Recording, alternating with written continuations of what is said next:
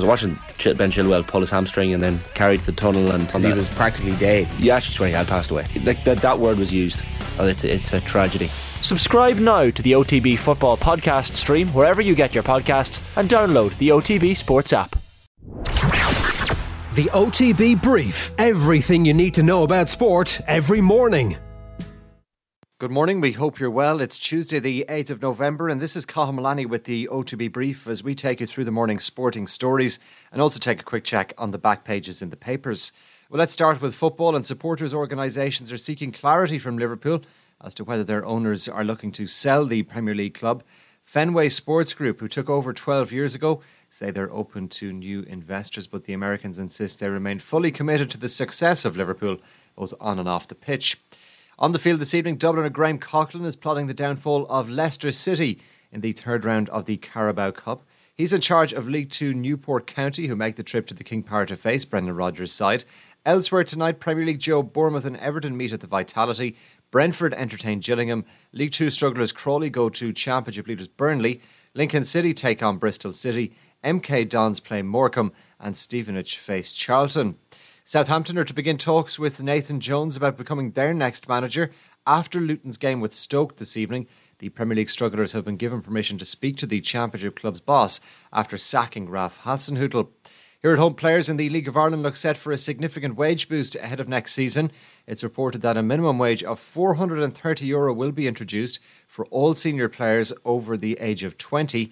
Negotiations involving PFA Ireland, the National League Committee and club representatives have been taking place. In rugby, a 39-man Ireland squad will begin preparations today for Saturday's test with Fiji. Kieran Frawley won't be involved this week, having suffered a twisted knee in the Ireland A loss to an All Blacks 15, while Johnny Sexton is nursing a dead leg. Jordan Brown is in action at snooker's UK Championship qualifiers this afternoon. The Antrim man takes on world number 86 Si Jiawei at Ponds Forge. And in racing, there's an 8-race card at Ferryhouse this afternoon. The first goes to post at 12:20. Let's take a check on the papers for you this morning. We'll start with the back of the Irish Daily Mail. For sale, Liverpool bombshell as US owner Henry puts club on market with $4 billion price tag.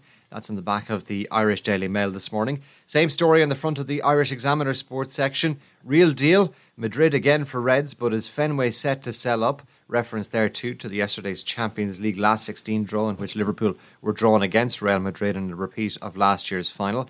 Copycat is the headline on the back of the Irish Daily Star. Owner Henry wants €4.5 billion for Reds following mega Chelsea sale, and European Super League collapse and oil-rich rivals also key factors in the decision, according to the Irish Daily Star. To the back of the Irish Independent, I was treated as an outsider as Ireland boss, a figure you hate. That's according to Martin O'Neill, who has written a new autobiography which comes out shortly, and there's an interview with Martin O'Neill in the Irish Independent sports section this morning.